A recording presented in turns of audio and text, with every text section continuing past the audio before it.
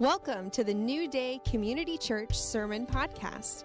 We hope you're encouraged by this message from the Kalamazoo, Michigan campus. For more info on the church, visit newdaycommunity.org. Yeah, I'm glad to be here. Glad to continue the Colossians series. I love doing expository preaching where you go through verse by verse, and we most often do topical sermon series, but like to squeeze in one or two of these a year because just studying Scripture verse by verse is really important. First of all, before I jump into that, though, I don't know if Tori's still here.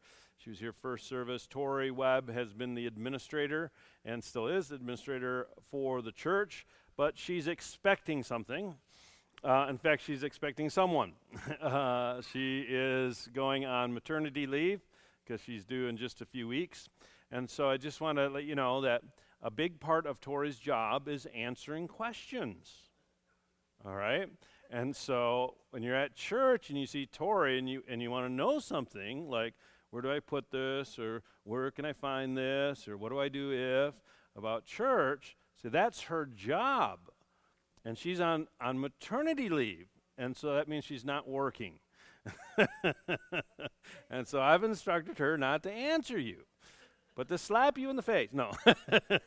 So I just wanted to kind of clarify, because you just assume, well, Tori's the answer person, but that's her job, and so we want to give her the next 6 to 8 weeks that she's on maternity leave, a real break from that, so she can just come and come to church and enjoy. And you can ask her about her baby, or ask her about her pregnancy, or ask about anything else.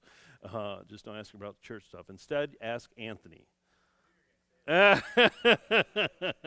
Or you can fill out the question on the connection card, or you can email admin@newdaycommunity.org. You can contact me or Mark Morris as well. So there's lots of ways we'll get you the answer.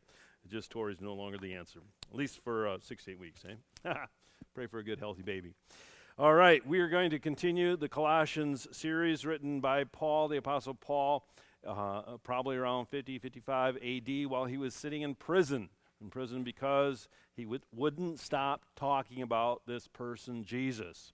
And they locked him up, so he started writing about him, and thank goodness he did, because those letters became much of what we call the New Testament, and from that we learn so much about what is the message of the gospel and what church is. Last week, Graham, I thought, did a fantastic job covering chapter 2, verses 8 through 15, and in that, Paul kind of changes gears and begins addressing some of the difficulty, some of the heresy, some of the wrong thinking that was being introduced into the church. Some of the things he covered was that if you add to the gospel, you end up emptying it and undermining it, leaving only an empty crust.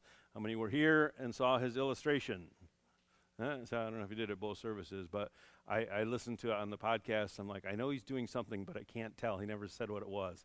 So I wrote him an email. I said, what was the illustration? So he just, if you take out the substance, you end up with an empty crust. And the gospel is not to be an empty crust. It's to be something full of life, something that we can eat. In Christ, the fullness of the Godhead dwelt, and so this idea that the divinity can exist within a physical body, bridging the spiritual and physical world, huge issue, especially in the first century, but it's a huge issue today, Christ accomplished what really seems impossible, and he did it fully. He's fully God, fully man.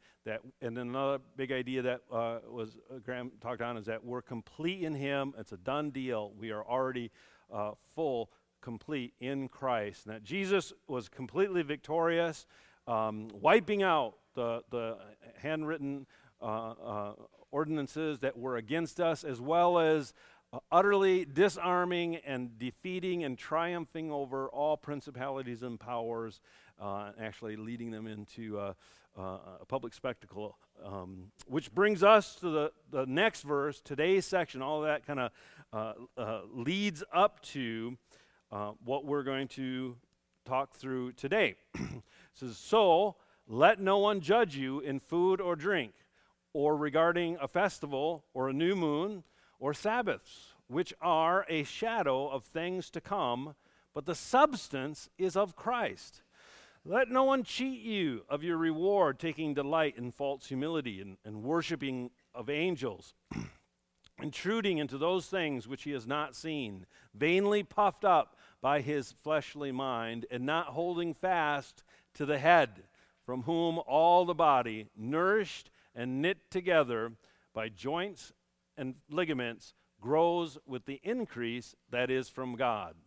Therefore, if you died with Christ from the basic principles of the world, why, as though living in the world, do you subject yourselves to regulations? Do not touch, do not taste, do not handle, which all concerns things which perish with the using, according to the commandments and doctrines of men.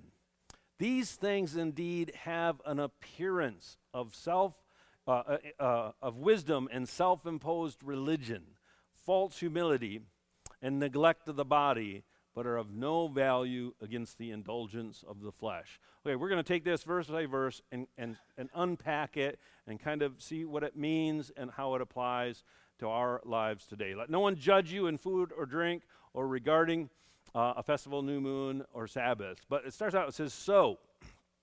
So means because of what was just communicated, because, I'm going to read it this time, so I get it all, because of the completeness of the victory that Christ had in the preceding verses, that he wiped out the handwriting of requirements that was against us, which was contrary to us, and he has taken it out of the way, having nailed it to the cross. Okay, so Paul's saying, because Jesus accomplished that, and because he disarmed principalities and powers, this is rulers and forces, as well as demonic personalities or influences in the world. It says he disarmed them, and Jesus made a public spectacle of them, triumphing over them in it. Because of what Christ accomplished, this incredible task in his death and his resurrection, we then should not let anyone judge us according to these things. So we're moving from this incredible theological truths to some application. All right, and that application is that we are not to be judged because of Christ's victory. Paul lists some of the requirements that Christ had wiped away, had removed, and particularly is referring to some of the Old Testament ceremonial laws. When it talks about food and drink, festivals, new moons, and Sabbath, the term festival, new moons, and Sabbath is actually quite frequently used in the Old Testament as kind of a summary of all of the ceremonial laws that the Old Testament culture had to maintain. And so that phrase was not something that Paul made up. He's actually quoting Old Testament scripture. Of course, the Old Testament scripture was in that culture, in that era, they were required to keep all of those. And he's saying, no, we are not to be judged by those things anymore because there's a reason. All right? The gospel, what Christ accomplished on the cross and in his resurrection, doesn't need asceticism. Okay, asceticism is a big fancy word which is denying yourself of substances or practices, punishing yourself, putting restrictions on yourself physically or in the physical world for the purpose of growing or increasing or advancing spiritually. Okay, so it's not talking about going on a diet to lose weight. It's not talking about eliminating something from your diet for health reasons. Okay, this is talking about doing something, restricting food or practicing certain ceremonies for the purpose of advancing spiritually. And that is no longer valid in the gospel. Okay? The gospel age, it's no longer the way. In fact, if you add those things to the gospel, you're depleting it. You're taking something very significant out of it. So one of the things is most people don't argue about, gosh, I really think we should continue those new moons celebrations. Have anybody ever, could you stop them with the the noise thing back there? Give them another toy. Good idea. Thank you.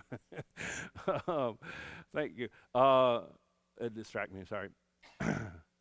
So when's the last time you had an argument about someone keeping the new moon? How many even knew there was new moon celebrations in the Old Testament? There you go. Dan, you get an extra donut.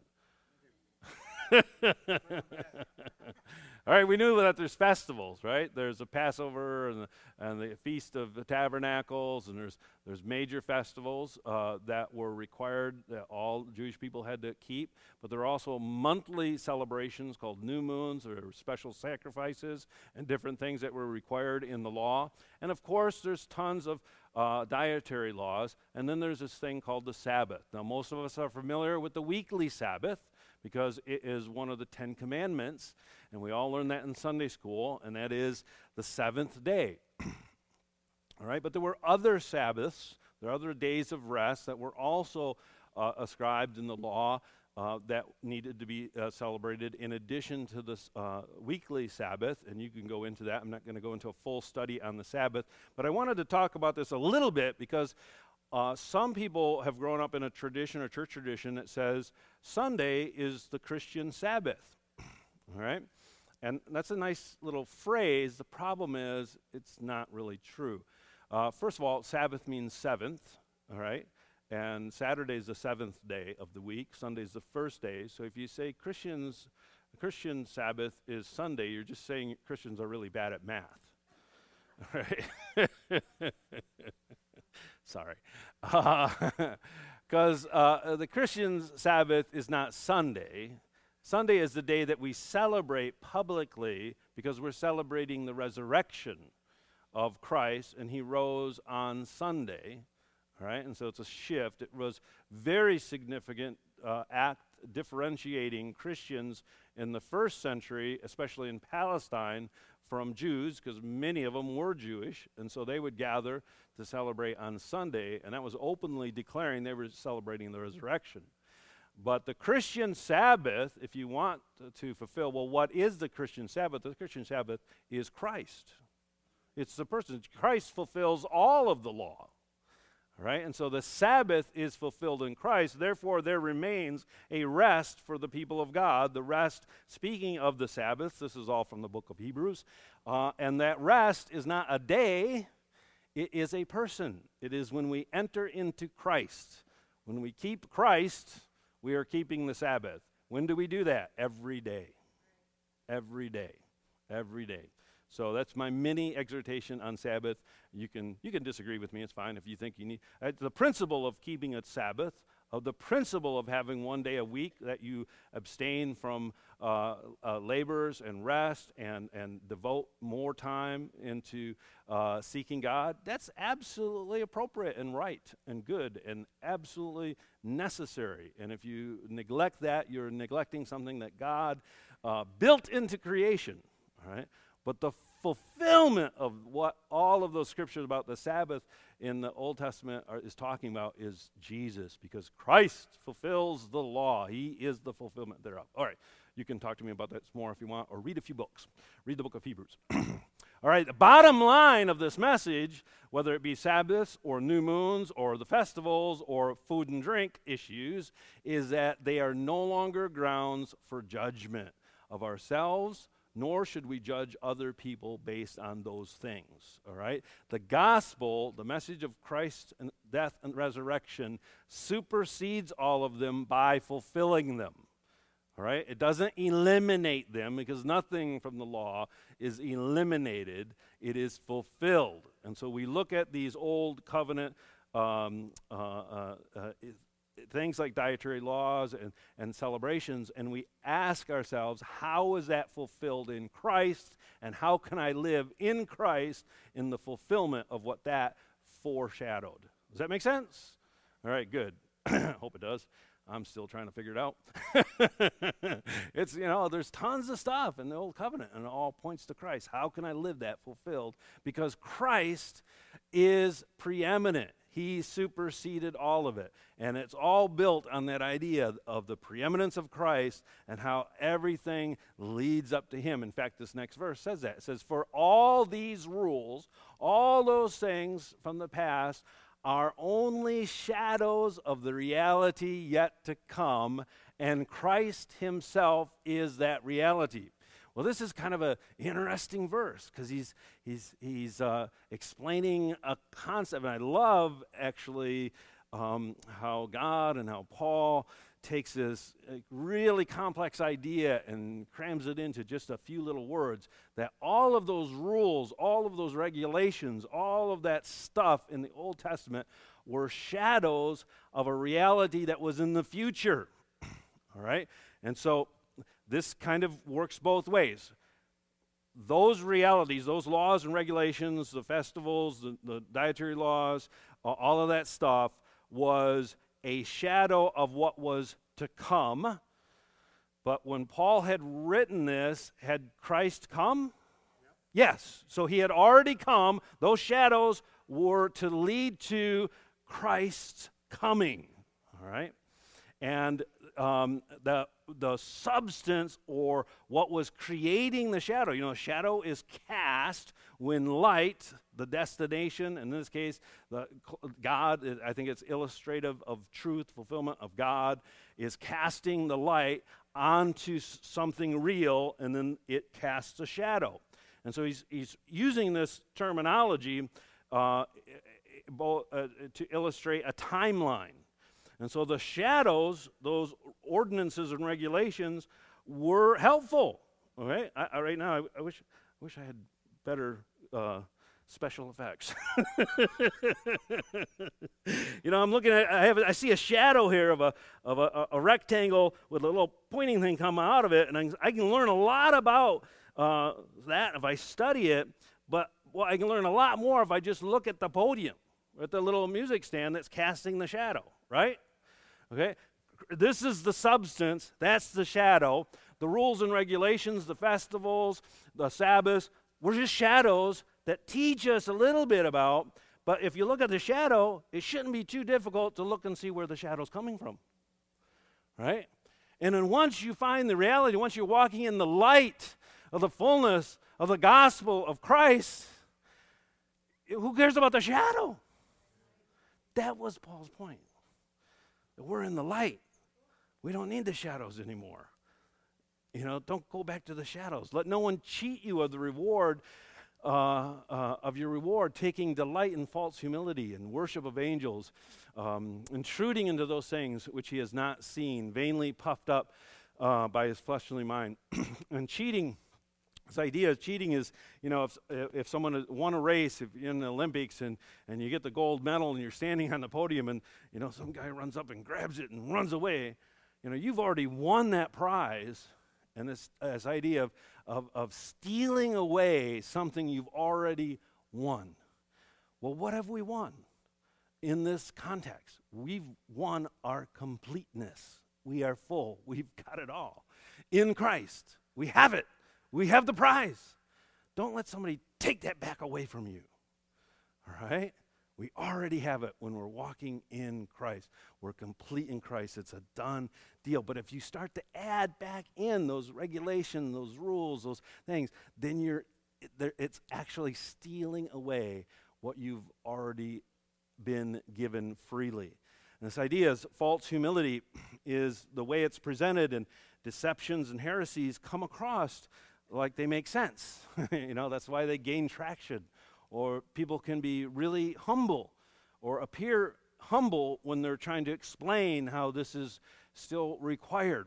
And of course, in the context of Colossae, they were mostly Jewish scholars going to these Gentile churches claiming to follow the Messiah, and these Jewish scholars were often trying to get them to follow all of the traditions of the Old Testament. And Paul's saying, no, those are just shadows. Those are no longer necessary, even though they're being communicated with a false humility. It's false because the attention is still on the person, right, and not on Christ. All right? We don't need to do that. because we're in the fullness of Christ. Now, this issue of worship of angels, again, that's something that in their context was very relevant. The heathen religions, the pagan religions in their area would openly worship angels and demons, okay? Still happens today. I don't think it's diminished at all.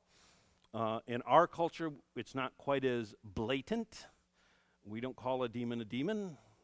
You know, we have other names for it.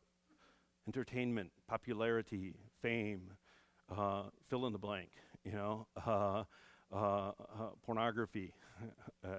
It's all kinds of stuff. Same practices, same demon, all right, even though it's a different name. In other countries, I've been to many other countries, they actually are worshiping demons. They put things in front of demonic statues and say things to them. And so all of that is distractions. And so the reason this comes up in this context to Paul's letter to the church is that both the pagan influences of worshiping spirit beings, but also certain Jewish sects would mingle in some of those practices, and through either ecstatic worship services, if you will, or religious practices or meditation or other things, get to the state of they would have some kind of spiritual encounter. And that the error comes in when that encounter becomes the goal, all right? The error comes in when that encounter or that interaction with some spirit being becomes the destination, you know, and then it actually is a distraction from our true calling, which is to be in unity with Christ, all right? This is very important to understand. He's not saying angels are bad, you know, but if an angel appears here, you know, if a 20-foot angel appeared, wow, that'd be great, but only if it led us to Christ, if it was here representing Jesus, all right? Now, we don't drum up and seek out angelic interactions, but in our pursuit of Christ, guess what? All through the New Testament, angels show up, all right? You know, Peter, at one point, I love this, was hit by an angel. It says the angel smacked him. I'm serious. The angel struck him. He's like, Peter, like, what did that look like? You know? Yeah, like, I don't know. I'm really curious. I can't wait, right? Angels show up in the New Testament on a regular basis, all right? But we're to test them, that they confess Jesus, that they're representing Christ and they're leading us toward Christ. So we don't worship them. We don't be distracted by them. The NIV, this verse, oh, by the way, is a hard verse to translate. Let me prove it, how hard it is. The New King James says, intruding into those things which he, so whoever this teacher or teachers may have been, he has not seen. The NIV translates the same Greek words. Such a person goes into great detail about what he has seen. Okay, so, and if you look through the translations, some of them translate it what he has not seen, and others translate it what he has seen. All right? So these Greek translators really know their Greek, and they really know their English, all right? And sometimes it's hard to know what the intention of the author was. Now, when that should not undermine our confidence in Scripture. I actually think comparing the translations is a very important way to understand the Scripture. Because what is not important here is whether they saw it or didn't see it, all right? What is important is that we don't allow it to distract us from what we're supposed to be seeking. And that's the thing with visions and encounters. You don't know if they really happened. Somebody's all excited they saw an angel. You go, wow, that's really neat. That happened really. And you go, Or if you saw an angel or had a vision, it's like, wow, that was it. What's the fruit of it? That's what's most important. Does that make sense? And so we can know some specific things. Okay, what's clear is we don't allow anything to diminish our attention to Christ. And angels, visions, humility, they're not wrong in and of themselves unless they're out of place, unless they supplant the role and the importance of the person of Jesus Christ. If they actually lead you to Christ, they're a good thing. All right, and not holding fast to the head, whom all the body, nourished and knit together by joints and ligaments, grows with the increase that is from God. This returns, the author is returning to the metaphor of church as the body of Christ. He started that earlier right in chapter 1, and he's kind of returning back to this idea, and he's stating that the errors of thinking, the wrong thinking, or being distracted by these other things actually is the deceptions that decapitates the church. All right? If the church is the body of Christ and Christ is their head, and we remove Christ from it, or we're not joined, we're not holding fastly to the head, it's like headless Christians. There's an illustration. Let's have prophetic art. No. We don't want to see that, right? That's the image. It's biblical image. And it's true. It's disconnected, You know, this connection between my head and the rest of the body, that's a pretty important connection. And probably, I could get rid of the finger. I can get rid of a leg. I don't want to. But you get rid of the head, you're done. Right? And that's why it's so important to understand this connection. Proper order is when we're connected in a healthy way, which allows the church to be nourished. Right? Nourished means nourished, well-fed, equipped, supply. We have what we need, knit together. All right? Now this is relationally intertwined with God, with one another, and growing with the growth that comes from God. And so this is, how do we get that godly growth, both spiritual growth and numeric growth? Is because we're connected with one another and we're connected with the head. A parallel verse, again, a study tip as we're going through these books, is to find other verses that say the same thing. And the book of Ephesians is very similar to Colossians and Philippians. And so we look at Ephesians, and Paul is writing into that church, and it really uses the same words, same idea. This is how he describes it. He says, speaking of the church, but speaking the truth in love, we may grow up in all things into him who is the head, Christ, same idea, from whom the whole body is joined and knit together by what every joint supplies, according to the effective working by which every part does its share, causes growth of the body for the edifying of itself in love. The same image of being connected with Christ, connected with others, enables growth. And the importance is on those two things, being connected with Christ and being connected with others. The church is an organic entity, and it's absolutely essential. And there are Christians today that think you can be a Christian without being part of a local congregation. And I think that idea is missing one of the main points of certainly the New Testament and really the whole Bible, because the whole Bible is a family story. It's about bringing the family back together. And some people think they can just do their own Christianity on their own because they've been so disappointed by church.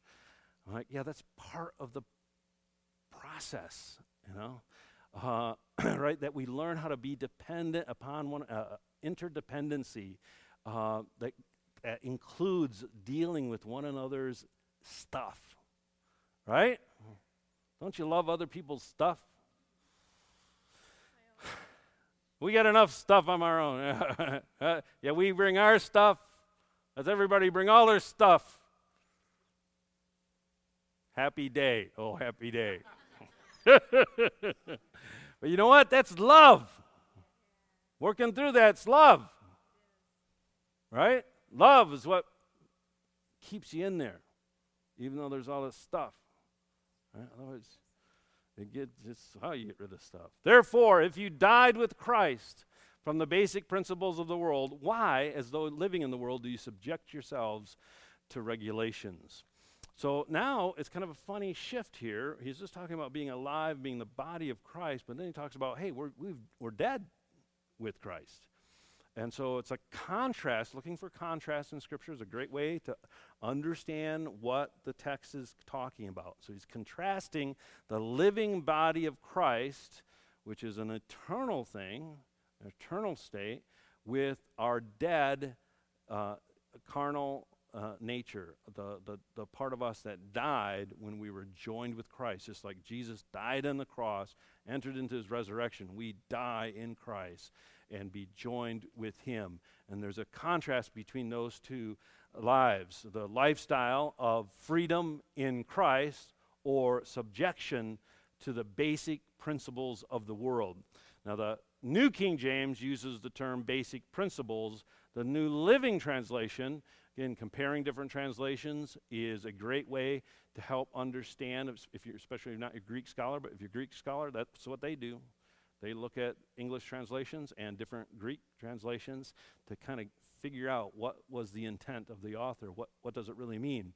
New Living Translation says, you have died with Christ. He has set you free from the spiritual powers of this world.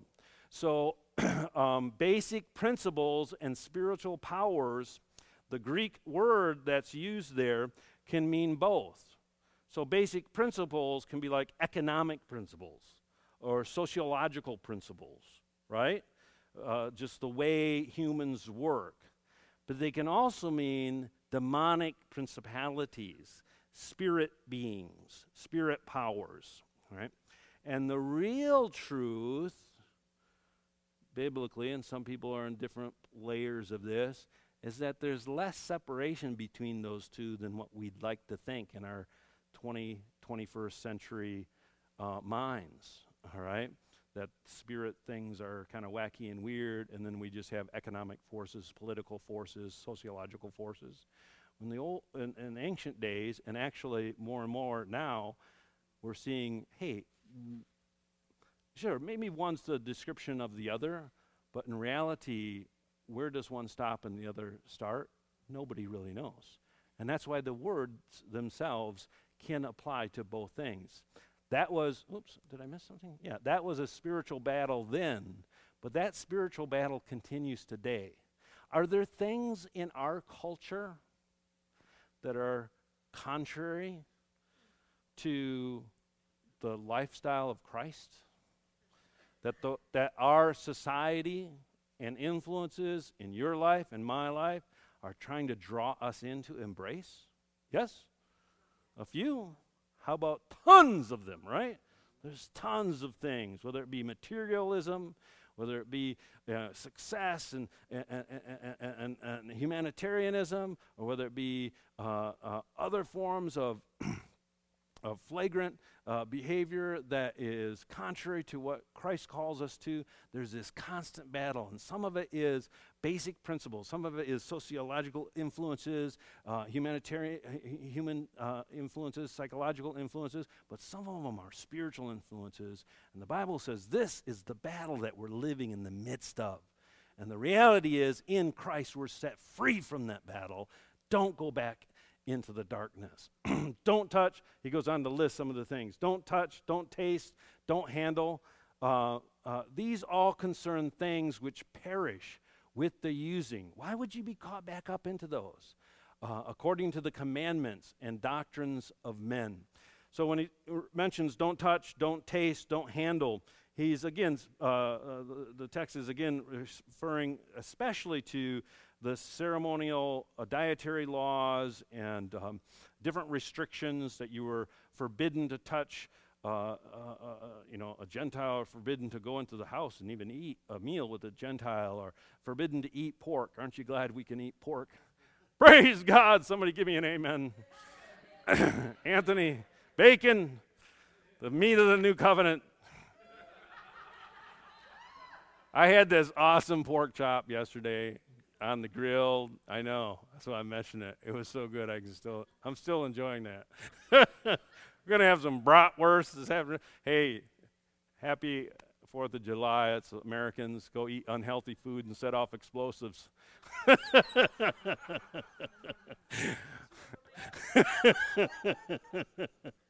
Sorry, it's digressing. Second service, man. We're at the end. All right. So Paul in the scripture is addressing these regulations, but also there were in that culture there was a lot of heathen taboos as well, and so the religious pagan religions also had lots of taboos and things that you couldn't do. All of those were taught as ways to advance spiritually, or ways to obtain purity. And in the gospel, none of those things work. Why would you go back to those when you've already been complete? All of those deal with things that perish, all right? Not eternal things. I like how Jesus talks about this in Matthew 15. He talks about the same idea. He says, don't you know, do you not yet understand that whatever enters the mouth, Jesus talking about food, right? And we know in the Old Testament there's a lot to do with food, and we have another discussion about why that is and how that's fulfilled in Christ. But Jesus is introducing, hey, there's a major shift coming here. Don't you understand that whatever you eat goes into your mouth and then into your stomach and then is eliminated? All right? Everybody knew what he was talking about. He says, don't you get it? What goes in doesn't matter because it just comes out. All right? The other end. All right? But what proceeds out of the mouth, it means the words you say, those come from the heart. And that's what defiles a man. That's where it really counts. That's the shift. The whole thing was like an object lesson, but you missed the point of the object lesson. And Jesus is saying, this is the point of the object lesson. All right? It says, these things indeed have the appearance of wisdom and self-imposed religion, false humility and neglect of the body, but are of no value against the indulgence of the flesh. And this is the conclusion. This is the point. The previous passages talked about the theology. God now shifts in this section to address how we apply it. All right, and the goal though is how do we fight against indulgences of the flesh? And it's not with this stuff, because none of that stuff works. All right, listen, Paul fasted. He went on fast, right? The New Testament talks about fasting. That's restricting of food or behaviors for a particular purpose, but not for purity. If you fast, you don't get your sins forgiven, right? Because your sins are already forgiven. So if you fast for other reasons, to remove distractions so you can set more time and attention on the things of God. Paul had visions. In fact, he talked about his visions in great detail. So talking about visions in detail is not what he's saying is wrong. But if that becomes the object instead of Christ, then it's wrong. Right? He even kept the Passover feast. All right? Because he was actually Hebrew. He was Jewish. And he wanted to go as a means to represent take Christ and celebrate the Passover as a Christian in the fulfillment of it. Barring those things is not the point, but misusing those things, that's the point that Paul's making. And listen, this is the point for us. Don't let the shadowy things of this world distract you from the substance of eternity. And that substance, that reality, is the person of Jesus Christ. If you're here this morning and you have not encountered the reality of Jesus Christ, everything else is shadows, all right? Everything else is meant, everything in life really is meant to either be a shadow of Christ or a reflection of his light off something else, so that you turn and look and see Jesus and then realize he is the reality. He is the substance. He is the point of this whole existence, and that you commit your life to following him and let him be Lord. Or if you've done that but haven't lived it or fallen short of it, don't revert back into the shadows thinking that if you do something just precisely enough, you'll you'll be good enough again. No, realize that you are called to live in the light of the fullness of the gospel of Christ. And in that light, you are free, you are clean, you are accepted, you are loved. Let's close in prayer. Lord, I pray that everyone here would experience what it means to live in that fullness. And when things come and distract, Father, turn our eyes to the light. Lord, fix our eyes on Jesus. Fix our eyes on Jesus. Lord, and let us stay steadfast and true, Lord. And let us know the fullness of that every way and every day. In Jesus' name, amen.